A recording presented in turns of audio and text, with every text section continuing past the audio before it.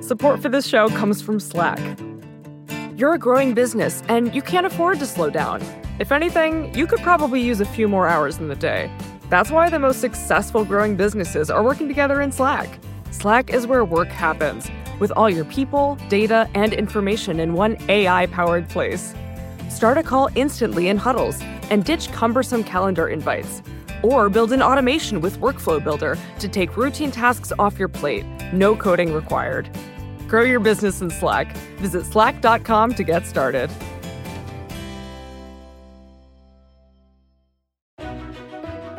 In U.S. working forests, or forest land carefully managed to provide a steady, renewable supply of wood for daily use, more than 1 billion trees are planted every year, and forestry experts protect and manage hundreds of millions of acres. Working forests have been sustainably managed for decades. How? It's simple. They plant more trees than they harvest. Learn more at workingforestsinitiative.com.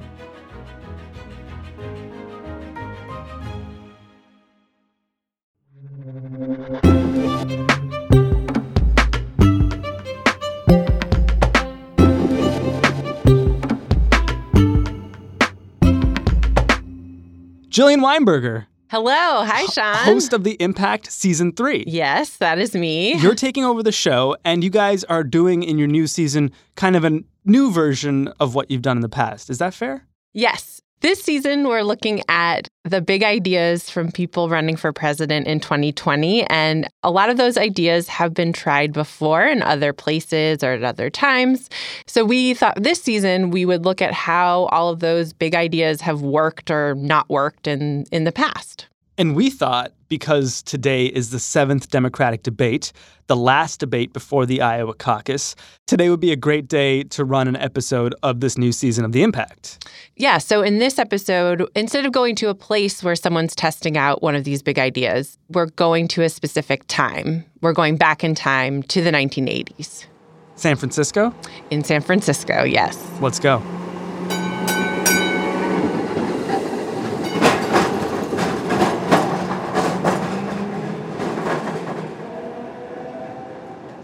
This is a story told by survivors. There was a lot of rumors about previously healthy young men getting sick. Cleve Jones is one of those survivors. Our story begins in his adopted hometown of San Francisco on an autumn day in 1981. I was just walking down Market Street to Castro and went past the Twin Peaks Tavern, which is a very famous bar here in San Francisco. It was actually believed to be the first gay bar that had plate glass windows so that one could see in from the outside and see who the patrons were. Bobby was there. Bobby Campbell, a registered nurse who lived in the neighborhood. I'd known Bobby just peripherally, but I certainly knew who he was. And he took off his shoes and socks, and right there in the bar showed me the bottom of his feet. And I saw these small, slightly raised purple spots. Those spots were Kaposi's sarcoma, once a rare skin cancer mostly affecting older men. It would soon become well known as a condition associated with AIDS, but no one really knew that at the time. They just knew that a bunch of gay men in the Castro had these purple bumps. And Bobby decided to do something about it. He got a Polaroid camera and he took pictures of his spots. And he made a poster, which he then got placed in the window of the Star Pharmacy that was at 18th and Castro. And that, I believe, was the very first attempt at public education about the disease we now call HIV/AIDS in the entire world. And within minutes of it being taped up there in the window, a small crowd of very anxious men had assembled on the sidewalk to look at these pictures. And with that, Bobby became his community's representative for this new disease. Quite literally, their poster boy. By 1990, nearly a decade after Bobby put up his poster, hundreds of thousands of people had HIV/AIDS. Tens of thousands had died. And that year, Congress finally passed the first nationwide coordinated response to the AIDS crisis. It was called the Ryan White Care Act. In the years since, it's dedicated billions of dollars to the fight against AIDS, and it revolutionized care for patients with this once deadly disease. When the government takes bold action, we can tackle big problems like the AIDS epidemic. Recently, Senator Elizabeth Warren has been revisiting the Ryan White Care Act. She's using it as a blueprint to fight a new public health crisis. The opioid epidemic doesn't discriminate. It goes after every single community, urban, suburban, rural, poor, middle class. Warren's big idea to fight the opioid crisis is called the CARE Act, a deliberate echo of the Ryan White legislation. It's become a major part of her presidential campaign, and it would cost $100 billion over 10 years. Addiction experts agree this is the kind of money we need to fight the opioid crisis. But it's a really expensive idea to help a deeply stigmatized population. How would a President Warren get it through Congress?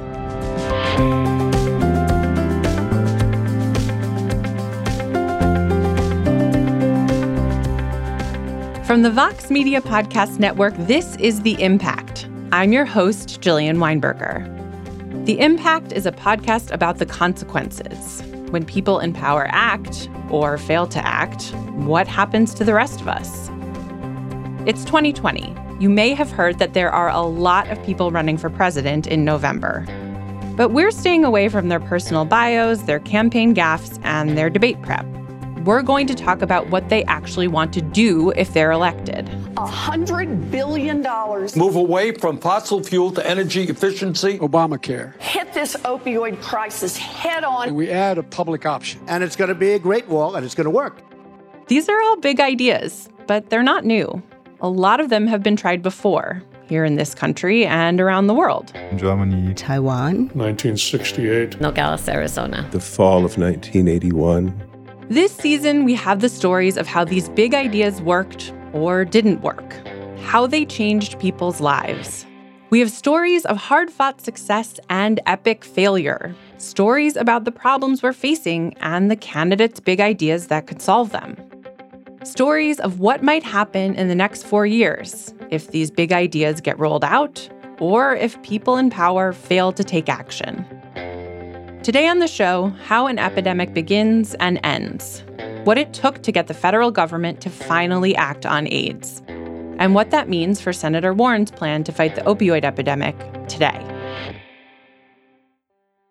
So let's go back now to the Castro in the early 1980s. After Bobby Campbell taped up that poster, he started writing a column about his illness in a local newspaper. And across the country in Washington, D.C., Tim Westmoreland read that column. I was counsel to the Subcommittee on Health and the Environment. Tim was one of the few openly gay people working in Congress at that time. And in 1982, he asked Bobby to testify at a congressional hearing, a hearing about the illness that caused those purple spots on Bobby's feet. Researchers had started calling it GRID, gay-related immune deficiency. As I was setting up the tables and the chairs the day before, Bobby came in, and I'd never met him in person. And we sat and talked a little bit. And he said to me, I don't know anything about congressional hearings. What should I wear as a witness? And I said, well, what would you ordinarily wear? And he said, well, I can wear a jacket and tie, or I can wear my nurse's uniform, if you think that would be helpful. Or I'm a member of the Sisters of Perpetual Indulgence. I can come in a nun's habit. The Sisters of Perpetual Indulgence. It's a drag troupe with a whole lot of glitter and fake eyelashes. They do community service work. It's customary to take a name when you join, and Bobby, a nurse, became Sister Florence Nightmare RN. I saw my whole career pass before my eyes at this point. Oh my God, I've invited this witness and I have no idea what he's going to do. The hearing wasn't recorded, but in the end, Bobby wore a suit and tie. And he was a very good witness. Bobby's testimony didn't get much attention, but he continued to speak out about what it was like to live with this disease. It was devastating. Bobby talked to CBS News not too long after Tim's hearing. He was skinny, with a thin blonde mustache. He wore a button that said, "I will survive." When I came down with this disease, I found this button and it absolutely reflected my position. I may be down, but I'm not out. This was just over a year into President Reagan's first term. Reagan ran on budget cuts. Only an all-encompassing program combining restraint in government spending with economic growth in the private sector will work. and he made good on that promise when he took office. Tim was worried. We had the idea that there was going to be consequences from this, that there would be public health problems, perhaps a public health disaster.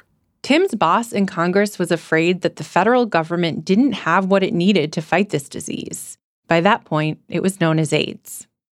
He started holding more hearings with witnesses from the Centers for Disease Control, the National Institutes of Health, and others.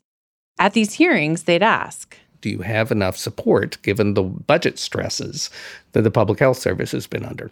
And the witnesses were saying, as they must, because they're testifying on behalf of the administration, we've got what we need. It's not a problem. We're transferring some money around. In private, though, some of those same witnesses would tell Tim the opposite. They didn't have what they needed to fight the AIDS epidemic. And Tim saw evidence of that in his own life. So did Cleve Jones, the activist we met at the start. In their own community, the situation was grim. I knew people who were getting sick. I knew people who died. You have to understand that people were dying every day. We were in funerals every day. Tim asked if we knew what a Rolodex was, the old school kind with address cards that flip around. I did. I still have a Rolodex, probably someplace over there, of people who were in my Rolodex who died, and that I couldn't bring myself to throw away their Rolodex cards, so I moved it over into a second Rolodex just so I wouldn't have to throw them away. In our address books, we had entire pages where every name had been crossed out. And then, in the spring of 1984, Tim got a hold of some information. Evidence that the Reagan administration wasn't being entirely forthcoming about its commitment to fight AIDS. It all started with these anonymous envelopes slipped under Tim's office door. Plain brown envelopes with Xerox budgets in it. They were copies of budget requests from the health agencies for federal dollars, including an entire AIDS budget that had been for the Public Health Service, probably 100 pages, but of what we would now call spreadsheets. And Tim realized that the public health people, the scientists, are actually requesting a dramatic increase in funding that never makes its way into an official budget. In other words, public health officials, the scientists, the experts, they said they needed millions more to effectively fight the AIDS epidemic. The Reagan administration ignored them. Tim leaked that budget to the press, and it landed in the San Francisco Chronicle just before the Democratic National Convention arrived that summer. Bobby Campbell read the report. Secretary of Health and Human Services Margaret Heckler called AIDS the #1 priority of Reagan's health administration. But many of us feel that in Washington it's still business as usual while we are dying. Bobby spoke in a march in San Francisco just before the convention began, in July 1984. We who have AIDS have a disease that is poorly understood, often fatal, expensive, inadequately testable, and so far incurable. On that stage, in front of a huge crowd, Bobby looked even thinner than he had on the news 2 years earlier. Beside him stood his boyfriend. Gay love in 84. People today don't appreciate how much people disliked gay men and drug users at that time. Wait a minute, are you going to tell me you're a fag? I mean, if you're going to tell me you're a fag, I don't think I can handle it. Yes, you're a total fag. Doesn't this cafeteria have a no fags allowed rule? I'm not a fag. I mean, if the AIDS epidemic had first appeared among members of the American Legion, the way Legionnaires did, or people of Norwegian descent, I think the Reagan administration would have done something out of the ordinary. What might have been an extraordinary response if it had appeared in another group was just not coming because we don't care. We don't care about the people who are getting sick. In the lead up to the 1984 election, the Republican Party remained silent on AIDS. And we didn't set a weather vane on top of the Golden Gate Bridge before we started talking about the American family. The Democrats, though, adopted a gay rights platform, including a promise for spending on AIDS prevention and research. But Bobby Campbell's health started to deteriorate soon after his speech. A lot of people have given me support for being brave. I don't feel brave so much as maybe a show-off, I guess. Despite widespread homophobia and the stigma against AIDS, Bobby went public with his disease when very few would. He explained why on a local radio show. I just thought that the more I talked about it, the better it would be for me and the better it would be for other people in my community. Take care of yourselves, brothers and sisters. You're the only one you've got.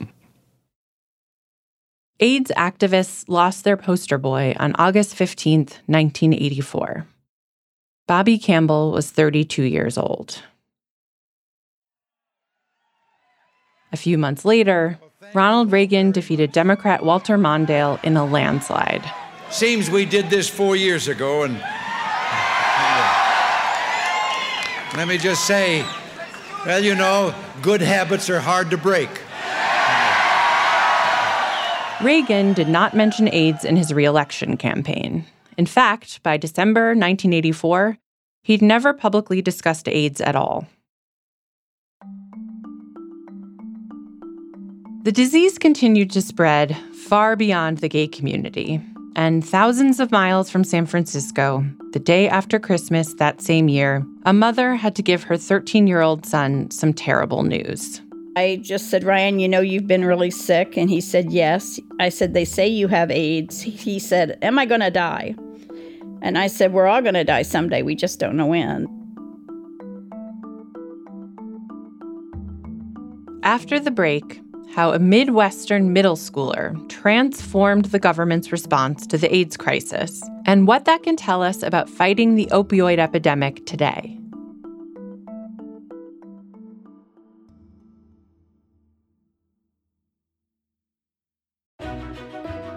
In U.S. working forests, or forest land carefully managed to provide a steady, renewable supply of wood for daily use, more than 1 billion trees are planted every year, and forestry experts protect and manage hundreds of millions of acres. Working forests have been sustainably managed for decades. How? It's simple. They plant more trees than they harvest. Learn more at workingforestsinitiative.com.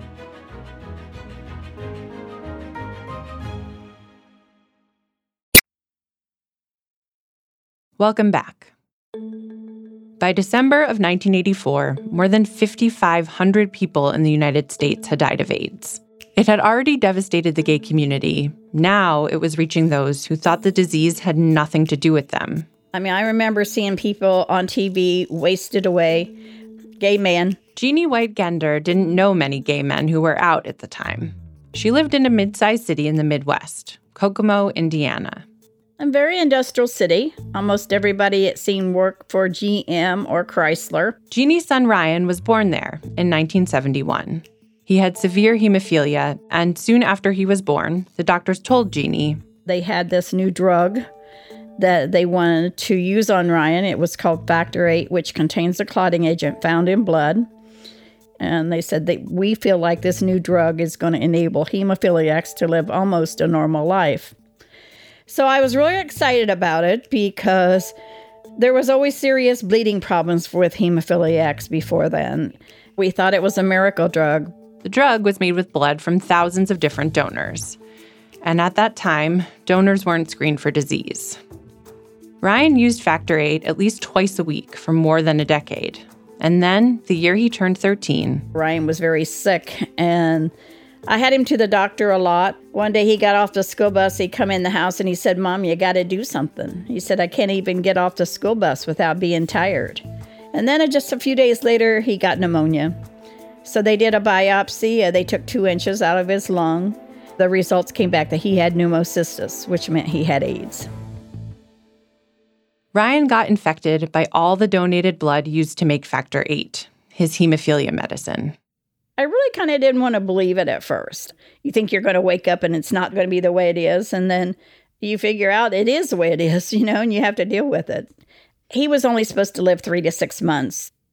Jeannie's mom switched to the night shift at the GM plant so Ryan could be with his grandmother during the day when Jeannie was at work. It was hard to go back to work because you don't know how long your child has, and you want that time special with him, but at the same time, I needed my insurance. And that was the arrangement for the first few months of 1985. And as those weeks slipped by, he started gaining weight. He didn't look sick no more. He said, call the school, okay, Mom?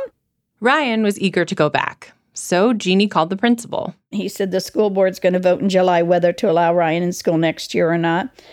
And the school board voted on the 15th of July not to let Ryan back in school. All of a sudden, overnight, it became chaos. I mean, every media in the country was calling, showing up at our doorstep, wanting to talk to this little boy that wants to go to school with AIDS. Ryan White says he gets very lonely. The 13-year-old was banned from school after it was found he was suffering from AIDS. And now his school have said they never want him back in class. I think it's better for him to stay home. I ain't got nothing against Ryan or anything. I just don't want AIDS in our school. State health officials said it would be safe for Ryan to go back to school, that AIDS couldn't be spread through casual contact. But the local school board refused to admit him. The White family sued, and the legal battle continued for months. Ryan finally won the right to go back to school the following year, and he got a lot of publicity for his fight. He first captured people's hearts 4 years ago when his battle with AIDS and his fight to remain in school became front-page news. How do you think about the future, or do you think ahead? Well, I think ahead. I plan my future. I plan to go to college and so forth, but we really just live one day at a time. This brave little boy was the not gay poster boy we needed. Back in San Francisco, Cleve Jones was still organizing and lobbying. He saw all the media coverage of Ryan White and realized this boy could be acknowledged publicly in the way that Bobby Campbell could never be acknowledged publicly, because this boy wasn't gay. I hope that doesn't come across as detracting from or diminishing in any way the bravery, the courage of Ryan and of his family. I don't want to do that, but I think, we need to understand that that's the reality. We needed a poster boy. Ryan's doctors underestimated him. He made it through middle school and into high school.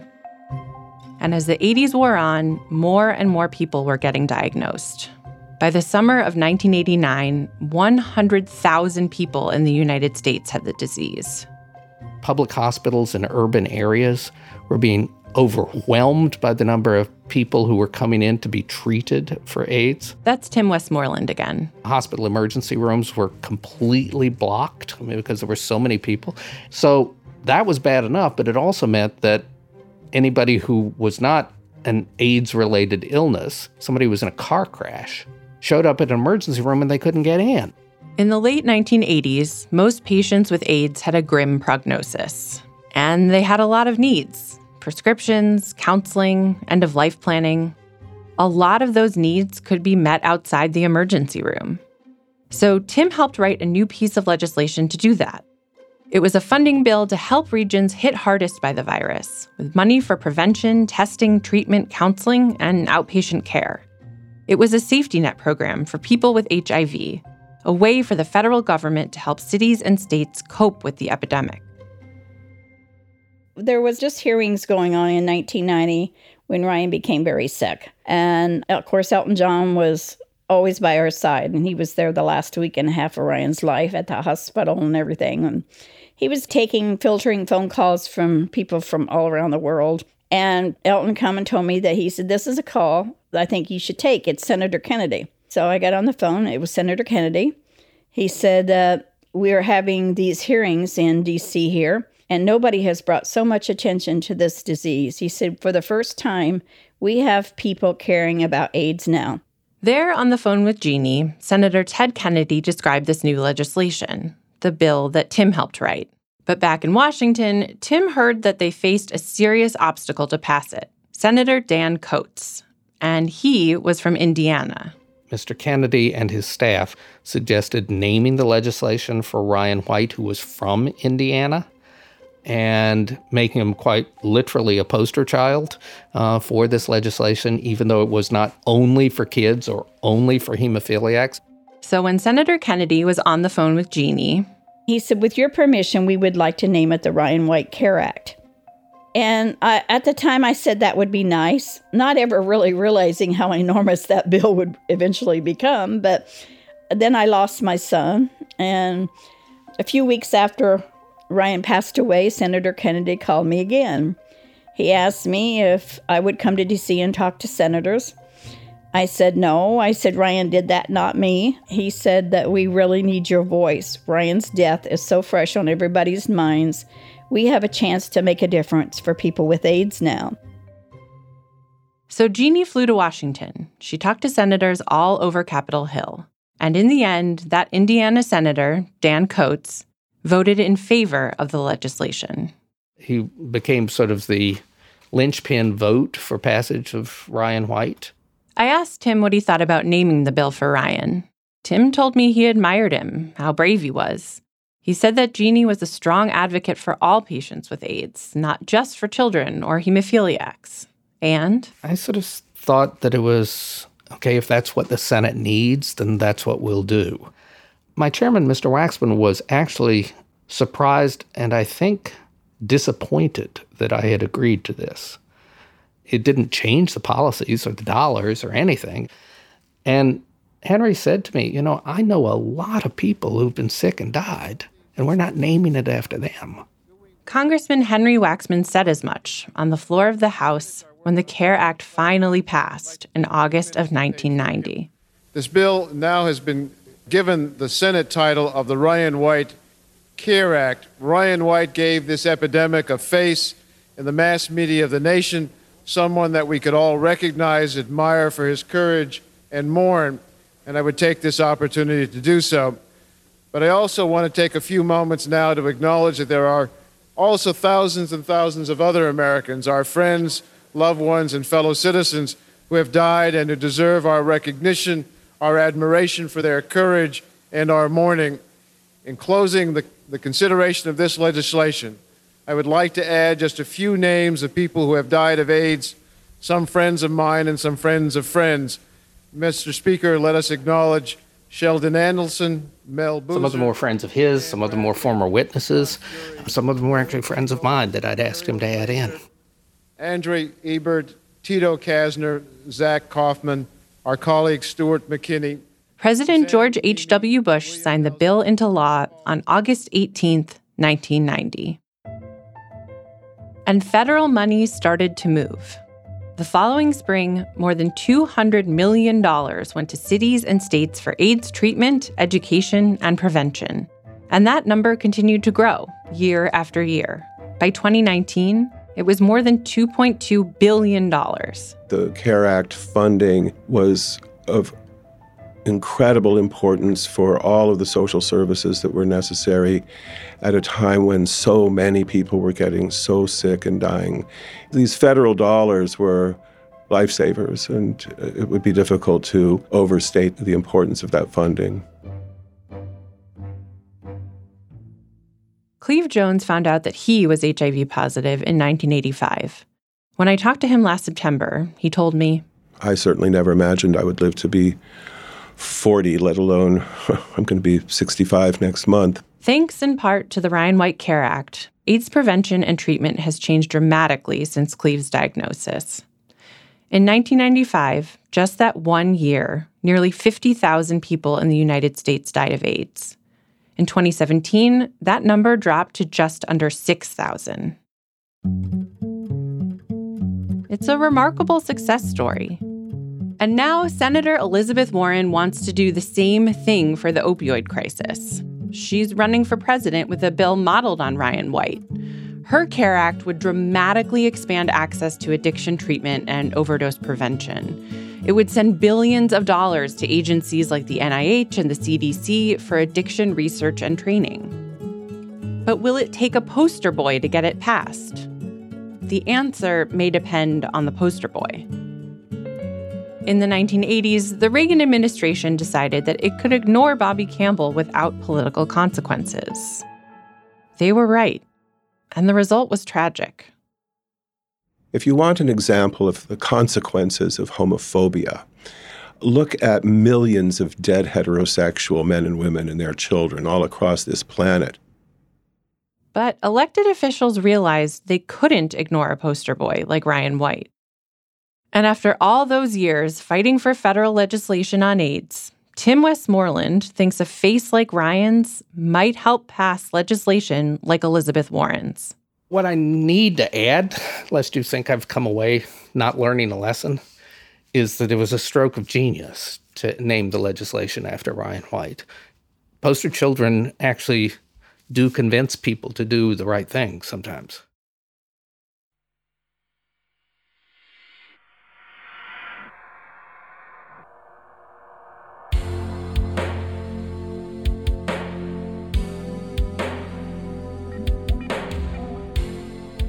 Thank you so much for listening. We'd really love to hear from you, so please send comments and questions to impact@vox.com, or you can tweet us at #ImpactPodcast. If you enjoyed this episode, could you take a moment and leave us a review on Apple Podcasts? It really helps other listeners find the show. The Impact's editor is Amy Drozdowska. Our producer is Bert Pinkerton. This episode was mixed and scored by Jared Paul with help from Paul Mounsey. We had music from Jukebox the Ghost and APM. A big, big thank you to Sarah Cliff for trusting me with her podcast baby and for all her work on this episode. And thank you to Professor Keith Humphreys, Cliff Morrison, Noam Hassenfeld, Herman Lopez, Irene Noguchi, and Dr. Owen Albin. Liz Nelson is Vox's editorial director for podcasts, and thank you to Lauren Katz, Zach Kahn, and Marika Ball-Damberg for all their help with marketing and engagement. I'm Jillian Weinberger, and the field reporting for this episode got a little emotional, including my first encounter with Tim Westmoreland's miniature dachshund puppy. Oh my God! Hello! Hi, sweetie! Talk to you next week.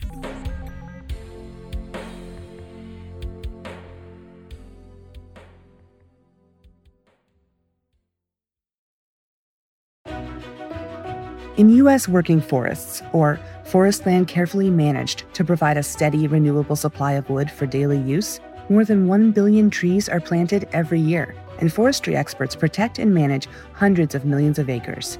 Working forests have been sustainably managed for decades. How? It's simple. They plant more trees than they harvest.